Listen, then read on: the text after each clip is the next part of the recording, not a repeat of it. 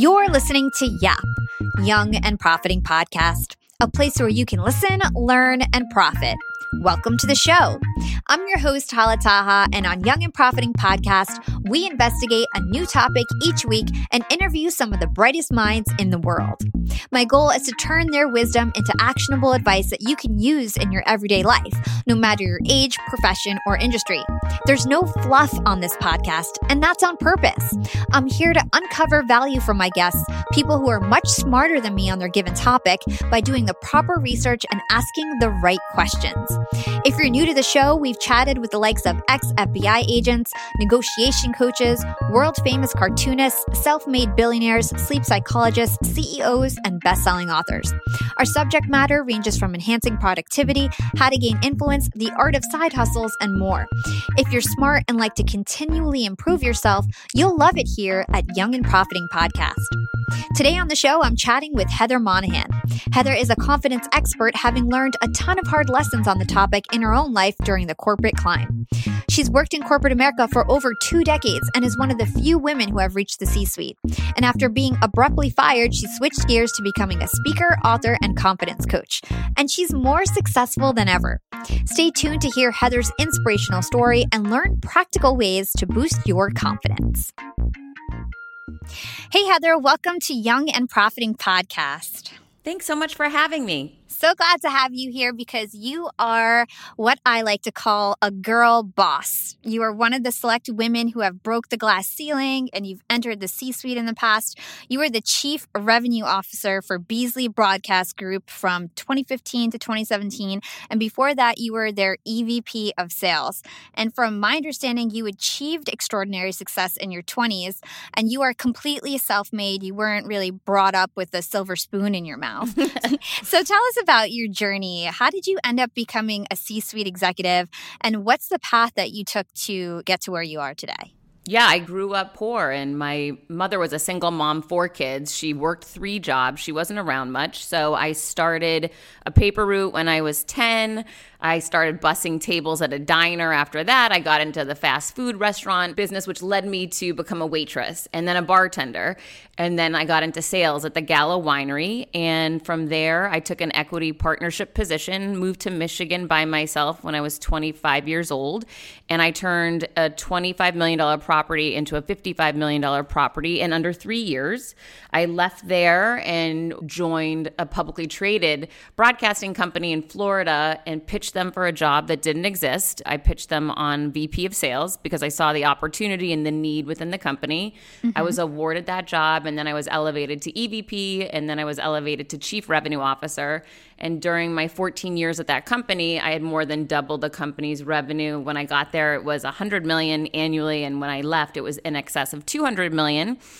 And then when the CEO I worked for 14 years became ill, he elevated his daughter to replace him, and she fired me immediately. Wow. And that's a little over 2 years ago. I went out on my own. I wrote and self-published my first book, Confidence Creator, which trumped for #1 business biographies. Wow. And then I went out to promote my book, and I started speaking because I found out that's how you sell books. And I had spoken for 20 years in corporate America, but I never had been paid for it. And I started getting paid, and that really has become my primary revenue stream, my #1 revenue driver. And I've been speaking all over the country for the past 2 years, and I ended up getting my own podcast show, Creating Confidence with Heather Monahan, which was #1 new and noteworthy on Apple Podcasts in the business category. So that's been doing really well. And I just finished writing my second book, and now I'm working on a book proposal to sign a deal with a publishing house. That is amazing. You've had such an awesome journey. I can't wait to dig into so many things that you talked about. Let's start first with when you were fired, because that was a very pivotal point in your life. You were in corporate, and getting fired, I think, is what triggered your entrepreneurial journey. Tell us how you reacted to getting fired. You got fired. What did you do? I know it was very impressive, and I'd like you to share that story with our listeners. Sure. It was awful. I've never been fired from anything. I'm an overachiever, type A. I couldn't even fathom. I was associating initially a sense of shame, a sense of negativity with that event, which now in hindsight, I realize it was a complete blessing and a gift and a great opportunity. The way Gary Vaynerchuk framed it up for me was it was a micro challenge, a small challenge in a moment, but the macro opportunity is that I'm a talented person and I can succeed anywhere.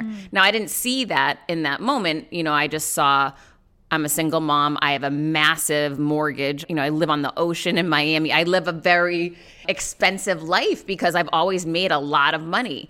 And I've never doubted that that wouldn't continue. But in that moment, that money just disappeared. And I didn't know, okay, how will I make money? Who's going to pay my bills? I'm a single mom. And I panicked and I went under a weighted blanket. I bombed a ton of Chardonnay.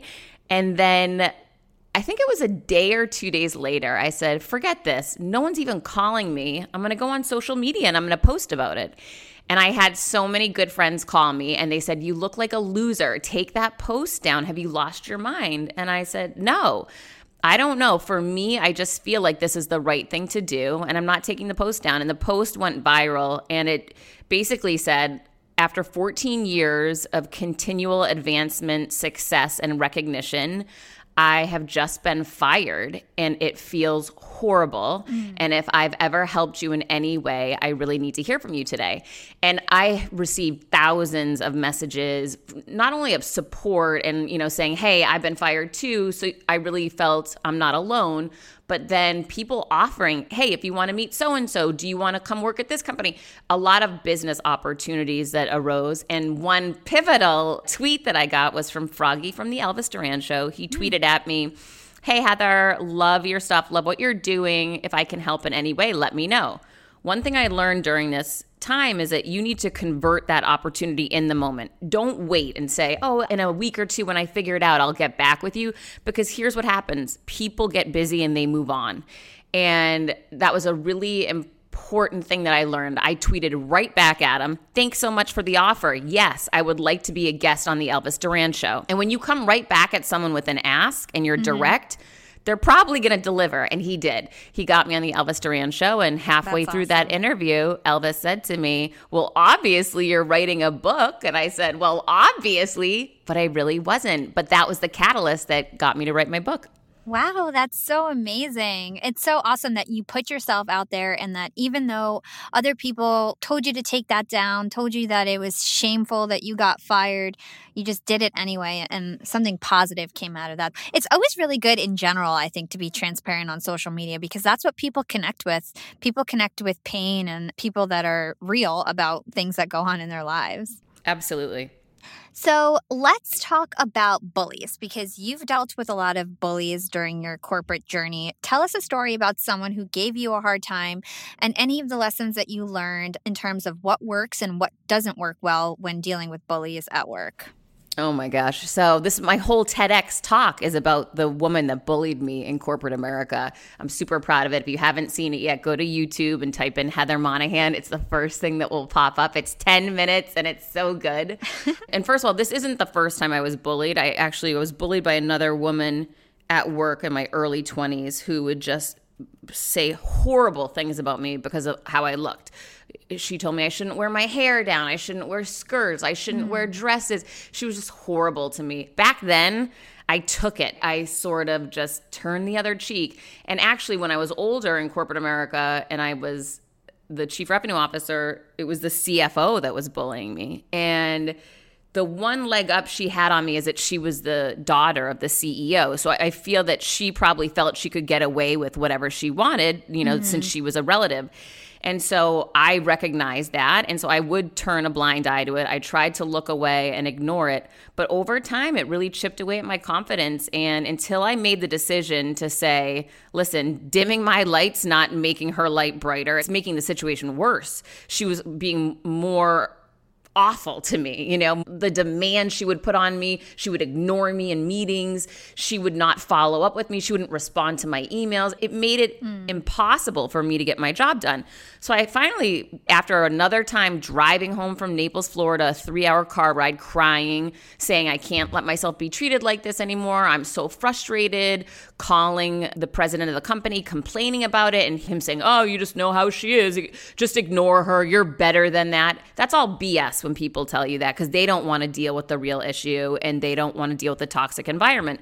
So finally, I had to decide I'm going to do something different. And I'll never forget the next meeting I knew that I'd be in with her. She was actually interim CEO at this point because her dad was really sick. And so she couldn't fire me yet because she wasn't the CEO, but she somewhat had the title.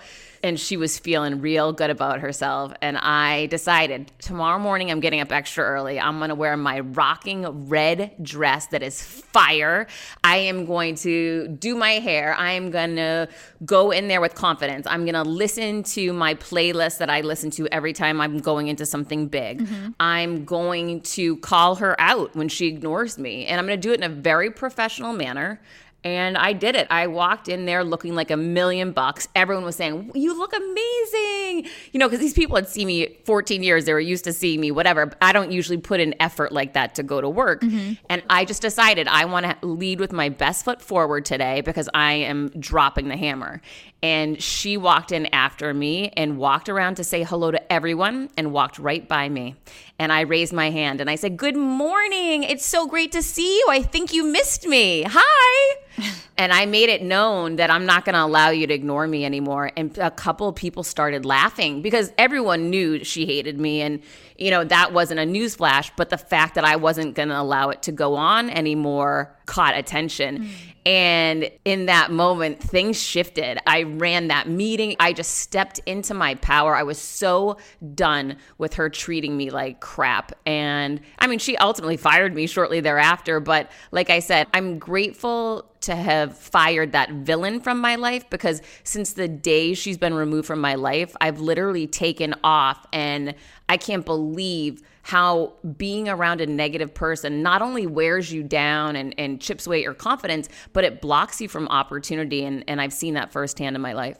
Yeah. And so I listened to your book and I know that you're an advocate for standing up for yourself and basically, I think you call it like dumping water on your villain or something along those lines. And you have a great story of a Rottweiler and a lesson that you learned of how to deal with any stray dogs that try to attack you. And I think this really could set the lesson in for my listeners, if you could share that.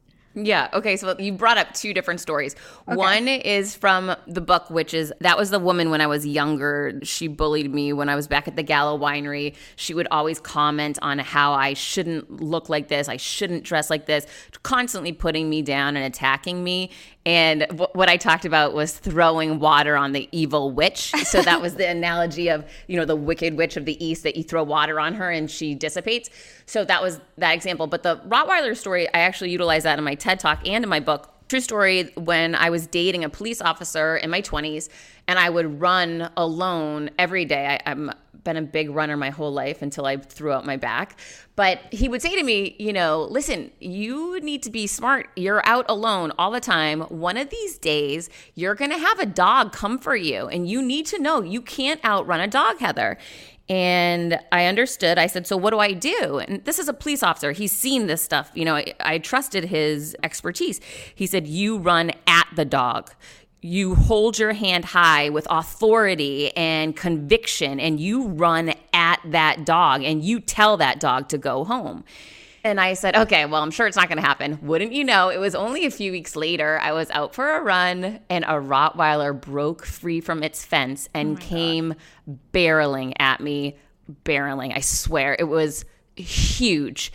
But I remembered instantly, you can't beat the dog. You're not going to be able to outrun the dog. Turn and run at the dog. And I did. And I turned right around instinctively, rose my finger in the air and chased that dog down. And I got so close to the dog. The dog wasn't backing off, but I knew I was implementing the correct strategy based on what he had told me. And right before I got to the dog turned around and whimpered, crying his way home. It was crazy. That's amazing. It's such a true story. It really happened. People ask me all the time if that's just, you know, made up. But no, that's a real story. So I liken that story as an analogy to how I managed that bully at work, you know, that woman. Me rocking that red dress and calling her out is me chasing that dog down. And I don't see it any differently. It was making the decision to lean into me, stand up for who I am, and show my dominance in the situation. Mm-hmm. And it's incredibly empowering. And when you do that, become that really strong version of you, things will play out that will lead you to where you're meant to be. Totally. I love that. Really just showing your dominance over people and letting them know that like you're not going to take this bad behavior and the way that they're treating you. I think that's really great advice. So you are an expert on confidence. You've grown such an amazing career, and part of that is because you are so confident. And confidence can really impact the people that we meet, and it impacts our dating life, our social life, our professional life. What got you interested in the topic of confidence, and how did you decide that, you were going to use this as a way to launch your entrepreneurial career? I had no idea. That's what's most important for everyone to know. I had no idea. What happened was when I got fired, I posted about being fired. Froggy got me on the Elvis Duran show, and Elvis said, "You're writing a book." When I left New York, I Googled, how do you write a book? And I printed it out and saved it. So it's so crazy now, 2 years later, to be able to look at that. I didn't know how to write a book. And it basically says you just have to sit down and commit to writing a few hours every day to get a book done. So I did that. And I just leaned in wholeheartedly to it. And when I first sat down, I started writing about how much I hated that woman, the woman who had just fired me. And that evolved in just a couple days' time to me remembering, hey, there's other times, like when I got divorced, I felt like this. I hit rock bottom and I had to come back. Or during the recession when we had to lay off 25% of our workforce and I didn't know how I was going to pay my bills. Or when I got arrested, there were all these low moments in my life that I started remembering, and they felt similar to how I felt now being fired. And I realized, wait a minute, the one common thread here is that I've dealt with adversity my whole life and tough times, but I've always learned how to bounce back from them. At the core of that really has to do with having confidence within yourself. And I'm going to lay out a roadmap so that everybody has those same tools that I've been able to find within me. Mm-hmm. I think a really cool lesson from this is the fact that Elvis Duran, he asked you if you were writing a book, and even though you weren't, you said yes, and you just kind of leaned into that without knowing if you could or if you would. And I interviewed this guy's name's Richard Moore. He's a sales guru, and he does something similar where if somebody asks him about a project, even if he doesn't know if he can deliver, he says, "I'm your man," and that just provides confidence in the other person that he could do the job. And then also it kind of puts him on the hook and makes sure that he has confidence in himself to actually get anything done. Is there a lesson in that you want to share in terms of just leaning into something before you know if you can actually do it? Well, everything I've ever done, that has been the case. And isn't it the case for you too? When you think back, I'm sure launching your podcast, you didn't know if you were going to be a good podcast host or, anytime you want to go to that next level, you have to be willing to do that. What was beautiful about Elvis was he had such conviction and he was so clear that I was writing a book, it made me feel confident. And sometimes you can get that sense of confidence and belief through others when others believe in you so much. And it was just so clear to him. He was so sure of it. It became clear to me too. And so I really borrowed his belief in me in order to be a catalyst for me to go on and try something new. And I'll tell you, I don't remember who it was that told me, maybe it was Ed Milet. When we're babies and children, we're born just stepping into fear and seeing it as excitement and evolution. Like a baby doesn't lay there and say, well, I've never crawled before. I don't know if I should give this a shot.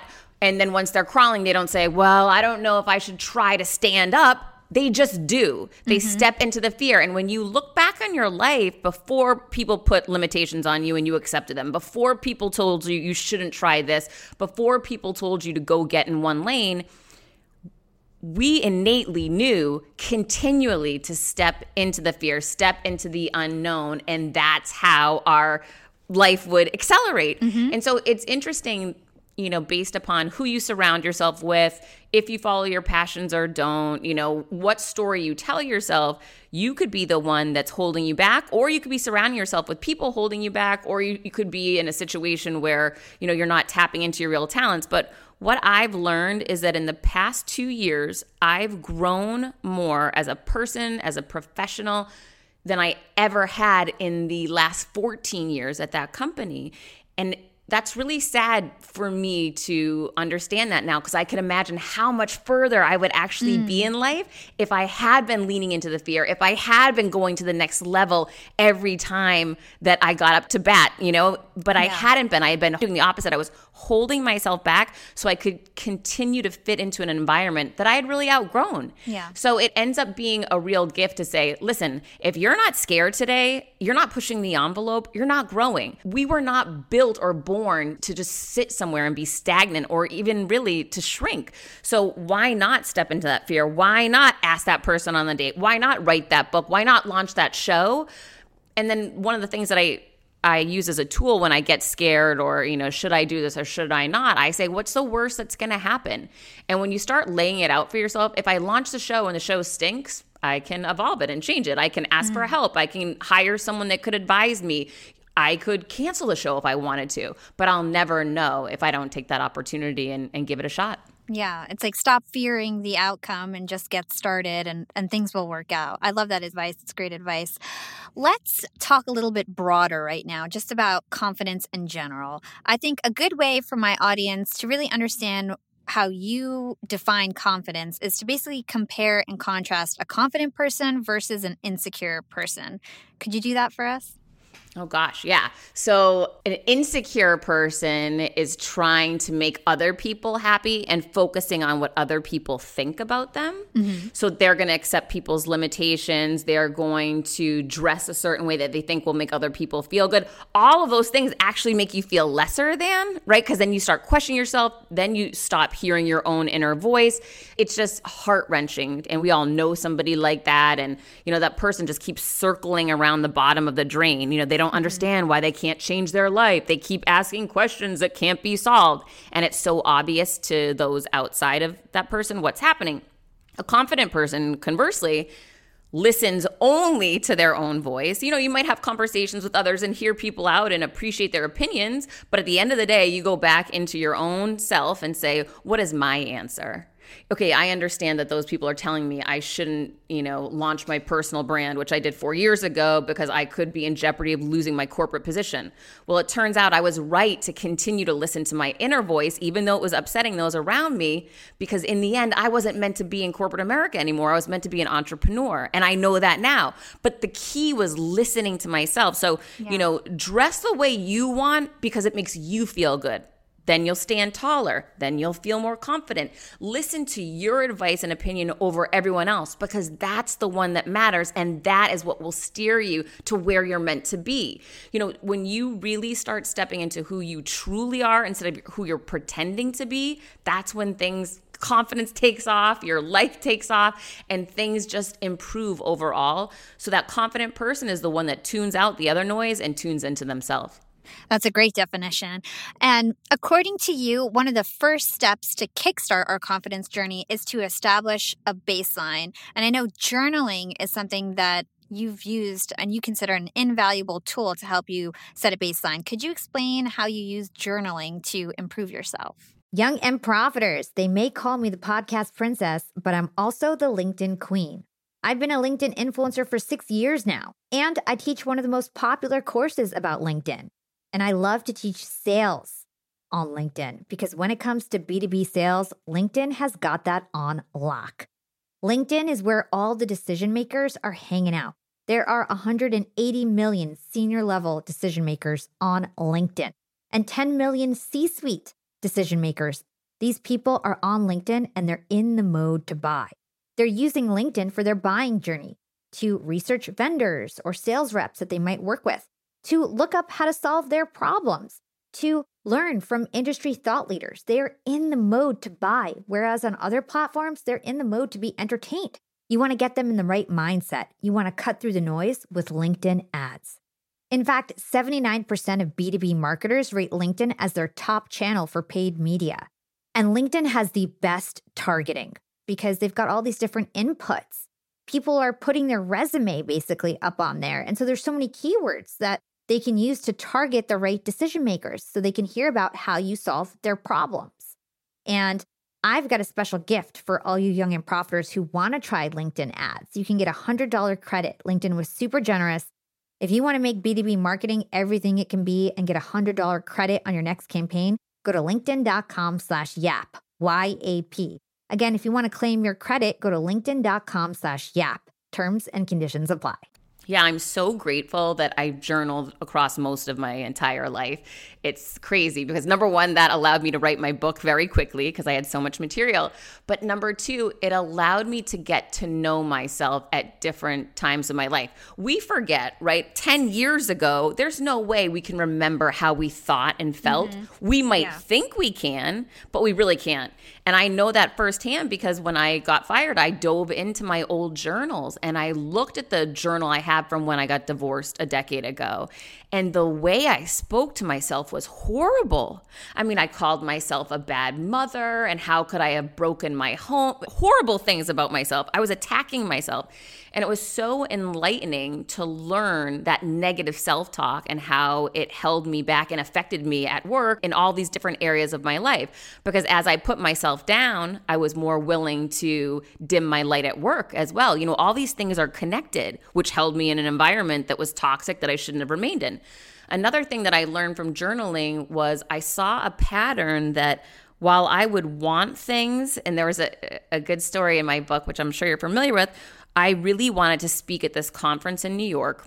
And again, this is back when I just spoke, you know, for free at events. But I wanted to take this one stage because I knew I could add value. It's called the LOAC in NYC, and it's a media event. And I had attended it, and I had become friends with the founder and the owner of the event. So it's not crazy for me to think that I'd be able to speak, right? I just had to ask him. No, I never asked him, yet I would journal about it all the time. I hope one day I could speak there and do nothing about it, okay? So this was, it's so frustrating to look back. It's frustrating, however, it's enlightening because it made me realize if I'm doing this in this scenario with my speaking, where else am I doing this? Where I want something, but I'm not acting on it. So what ended up happening was that man came to a conference that I was speaking at, and he texted me during the speech. So when I got off the stage, I saw my phone, and it said, "You are an incredible speaker." And that was the man that I wanted to speak for, right? So in that moment, I ran back to my hotel room and I prepared a formal email and I asked if I could speak at his event. And I don't think he said yes for that year's event, but he put me on for the next event. So I ended up getting what I asked for, maybe not immediately, but all he needed to hear was that I wanted to do it. So I wondered, oh my gosh, if I had asked this guy 5 years ago when I felt this the first time, I could have spoken at 5 of these events. And where would that have led me, right? So I started looking back and saying, if I'm doing it with speaking, how else is this issue showing up for me and how is it holding me back? And it really allowed me to observe so many different areas of my life where I wouldn't ask for what I really wanted. So that's a huge lesson for everybody listening out there. Don't just wait to ask for help, and don't wait to ask for help only when you know they're going to say yes, right? You want to ask for help when you don't know if they're going to say yes or no. You want to take that risk. And it's not even just help. It's for whatever you want. I wanted to speak on that stage. I didn't need his help. I just needed him to say, yes, you can have the opportunity. I wasn't even asking him to pay me. I just wanted the green light, right? So whatever it is that you want, I remember for some reason, thankfully, when I went to that media company to work for them, I saw the opportunity for a VP of sales. I saw the company didn't have one.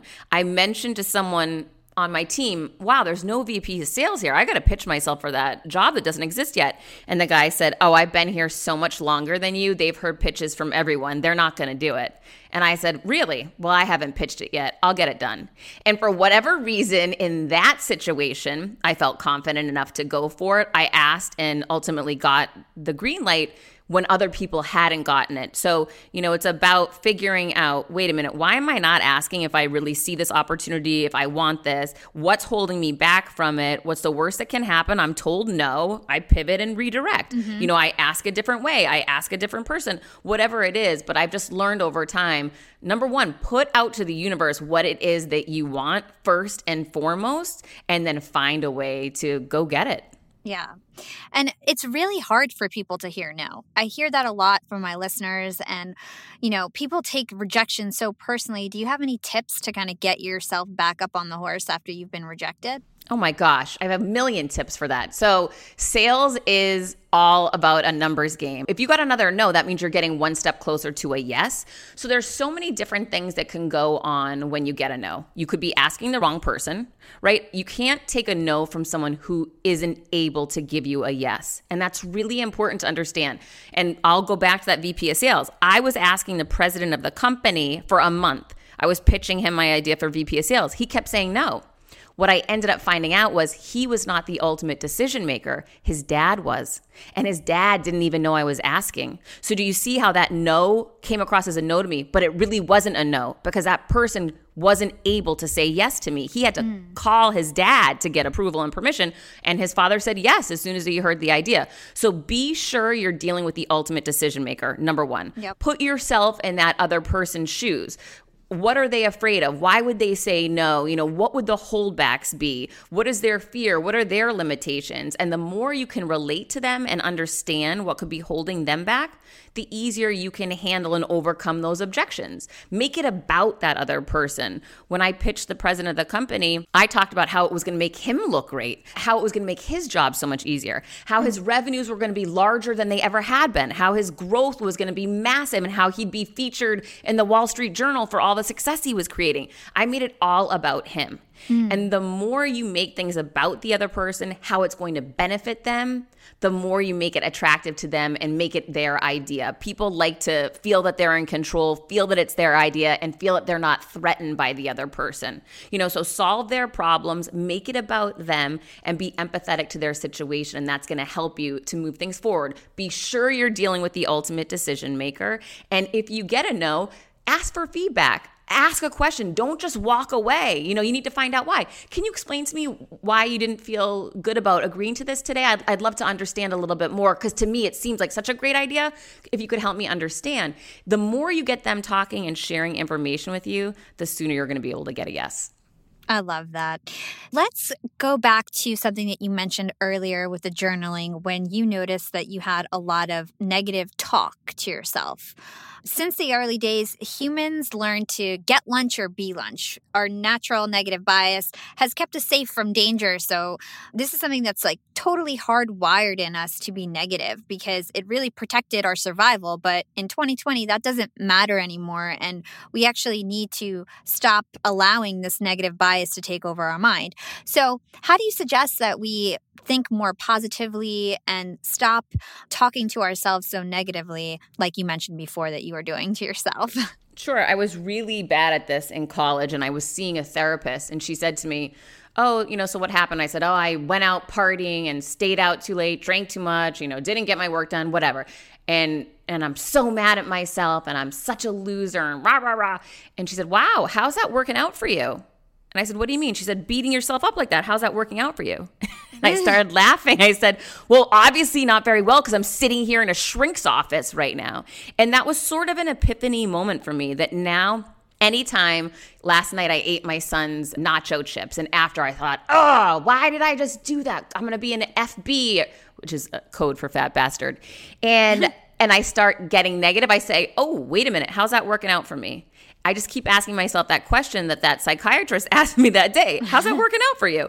Okay, wait a minute. If I beat myself up, I'm going to wake up the next day feeling badly. I'm going to go do something negative again. I can change that right now. I'm in charge. It doesn't work out great for me when I beat myself up. I'm going to go pull a paper that I have written down, a bunch of affirmations, and I read those to myself with frequency because frequency is what sells you on your own message. And I'm going to continually own those. I am powerful. I am confident. I am good enough. Whatever your affirmations are that you need to hear in that moment, have them written down, pull them out, read them over and over with frequency, and you will ingrain that message in yourself. Yeah. And there's something cute that you do with your shoes, I think, that relate to this. Yeah, so my son, one morning before school, just to annoy me, he came out of his bedroom with his basketball sneaker and a Sharpie. And he said, I need you to write something on my shoe at 6 a.m. And I was so annoyed with him. I'm like, we're late for school.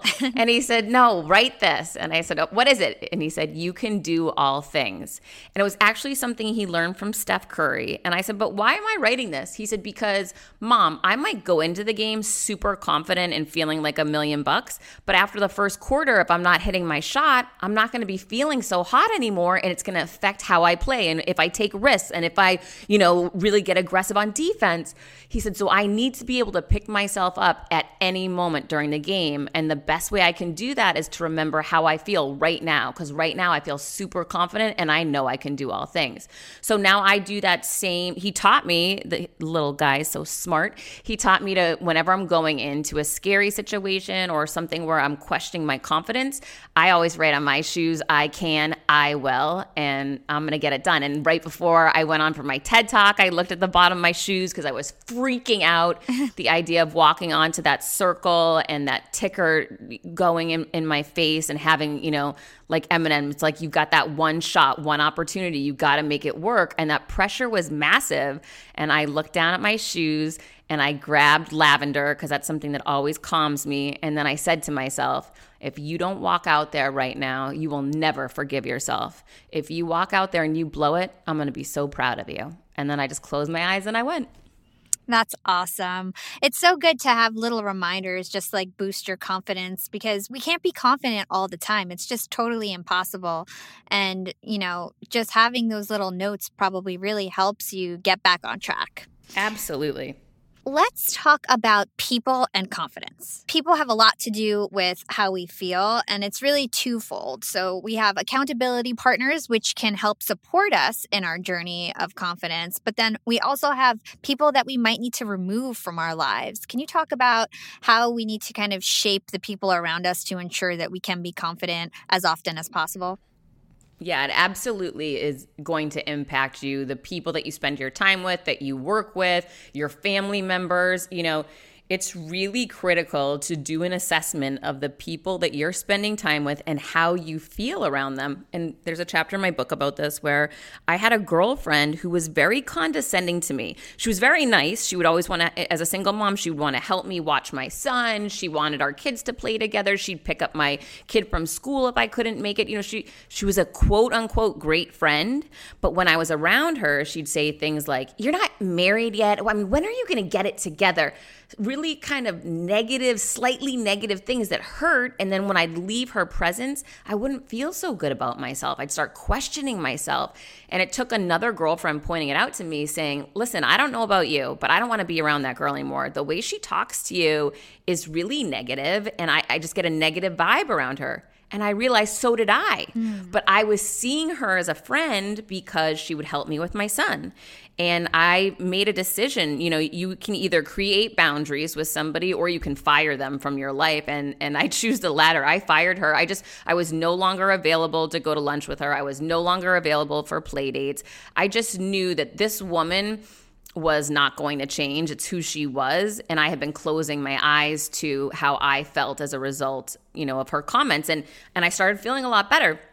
And take a look at work and the people that you're surrounding yourself with at work.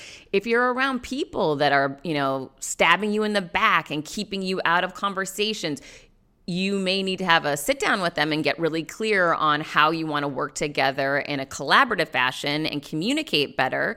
But if they're not willing to honor that, maybe you shift divisions. Maybe you start updating your resume to find another job. But the sooner you remove negative people from your life, the more empowered, positive, and confident you will feel. Yeah. And honestly, these could be your childhood friends. I personally had a girl who I'm still good friends with, but I've distanced myself because I just felt like she didn't believe in me. And it's a red flag when, for instance, you start a podcast and your best friend won't listen to one episode. You know what I mean? So, oh my God, that's awful. I know. And then I realized maybe that's not my best friend. So how about self-care? There's two parts to self-care, our external and our internal. Can you talk about how self-care is really important when it comes to exuding confidence? Yeah, for me, working out is my top priority for me. It's so important. And when I don't do it, I don't feel great inside, outside. My energy's low. Just, when I don't make myself that priority. And I'll never forget when I first got divorced, I used to think, oh, I can't hire a sitter to go to the gym. That's so selfish. And for a while, I acted like that. And I realized I was negative. I was, not in a great mood when I was with my son at night because I was angry I wasn't going to the gym. Mm-hmm. So finally I said, forget this. I'm hiring a sitter. I'm going to the gym. And guess what happened? I got home and I was happier and I felt better and I had more energy and my son was happier being around me. So I really, changed the way I saw it. It's not selfish to put yourself first. It's selfless because then you're able to give so much more to others and be a better version of yourself. And for me, that all starts with making myself a priority. And that means for me going to the gym, working out, and getting in motion. Mm-hmm. How about looking the part? How can we look confident? I know that you are a proponent of like doing your hair, getting dressed up. Is it different for men and women when it comes to looking the part? I don't think so. I mean, listen, here's the thing, and Jesse Itzler is such a great example of this. He's super, super confident. Jesse Itzler is Sarah Blakely's husband. He's the founder of Marquis Jets, the author of Living with a Seal, incredibly, massively successful entrepreneur and very confident human being. He is known to always wear ripped t-shirts and jeans and flip-flops, and you would think, oh, he's not dressing the quote unquote part, but that's how he feels his most confident. It's about what dressing the part means to you. For me, I love wearing red and I love wearing bright blue. Colors really impact my mood, and that's something special for me that I gravitate towards, and I like getting dressed up. I wouldn't feel my most confident in ripped t-shirts and flip-flops and jeans, so I guess it's really about the person and how do you feel your best, because when you show up that way, you exude it, you step into it, and it's going to be a little bit different for everybody, and scents, I think scents are really powerful. I have a certain perfume that if I'm feeling a little off, I wear it because I do that anytime I feel nervous. And so it begins to ingrain this habit in me that when I smell that scent, I know, okay, we're about to go to the next level. Let's get this going. And, when I step into getting my hair done and, investing in me in that outwardly way, getting a new outfit, getting a new dress. I did that for my TED Talk. I shopped so many different dresses to find the right one, but that makes me feel really excited and good. And when I get dressed that day, I say, wow, I love this dress. I'm so excited for it. But not, and again, I just use Jesse as this example. He's not that way. That doesn't mean anything to him. He doesn't care if he wears the same t-shirt 17, different events. It's not going to affect him. So it's more about you and what resonates for you. A lot of people talk about posture and how you stand affecting your confidence. And, I don't even know it anymore, but I see footage of me speaking and I stand incredibly straight. My posture, I nail it. It's because I feel so good and confident out there. But then I've looked at some footage of when I was speaking a decade ago and my shoulders are rolling forward. So there is something to be said for how you stand and how you project yourself that people will interpret as confidence and will in turn make you feel more confident. So throw those shoulders back, put your head up, make eye contact, and smile. I love that. I think that's great advice. Another tip that I heard in your book that I thought was really interesting was the fact that you don't say sorry anymore. You don't apologize for yourself anymore. Could you share with us why you don't say I'm sorry too often these days? Sure. So again, everyone has different issues. One of my issues was I used to apologize for everything. If I was at the gym and someone bumped into me, I would say sorry. Same. And I know that you know somebody like this, right? Or it's you. Everybody knows someone like that. It's your mother. It's, your friend down the street. They sorry for everything. That is literally putting yourself beneath everybody and blaming yourself. It wasn't my fault that guy bumped into me at the gym. Why would I be accepting blame and apologizing? Mm-hmm. So I made a small pivot and I started saying, excuse me, which was empowering and positive. I was equal to that person. And then I took it a step further and I started thanking people. So if I was late for a meeting, I would thank everyone for their patience. I didn't make it about myself. I made it about the other person and a way to be grateful towards them.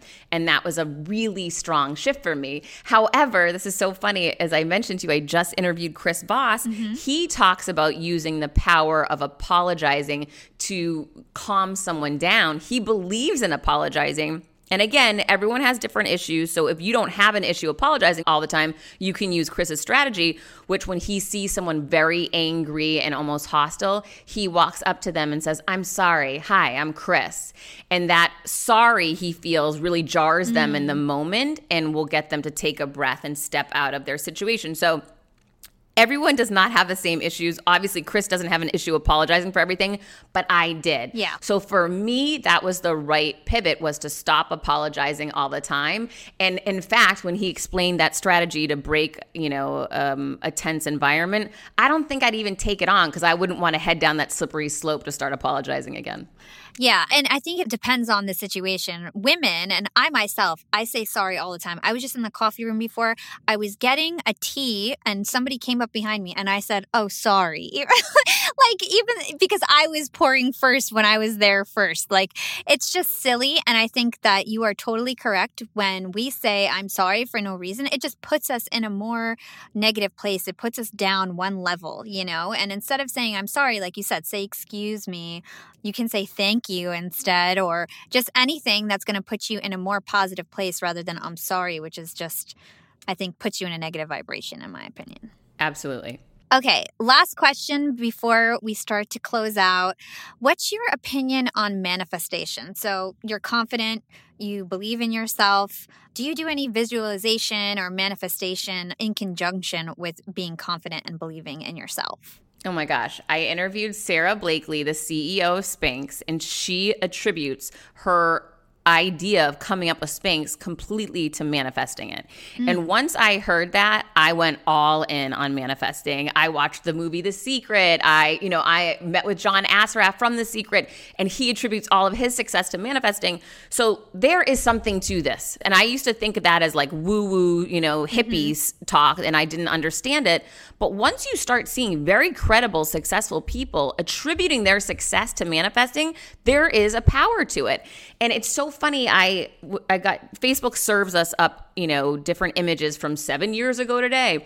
And today it served up an image of my son and I at a Justin Bieber concert doing a meet and greet when my son was probably 4 or 5 years old.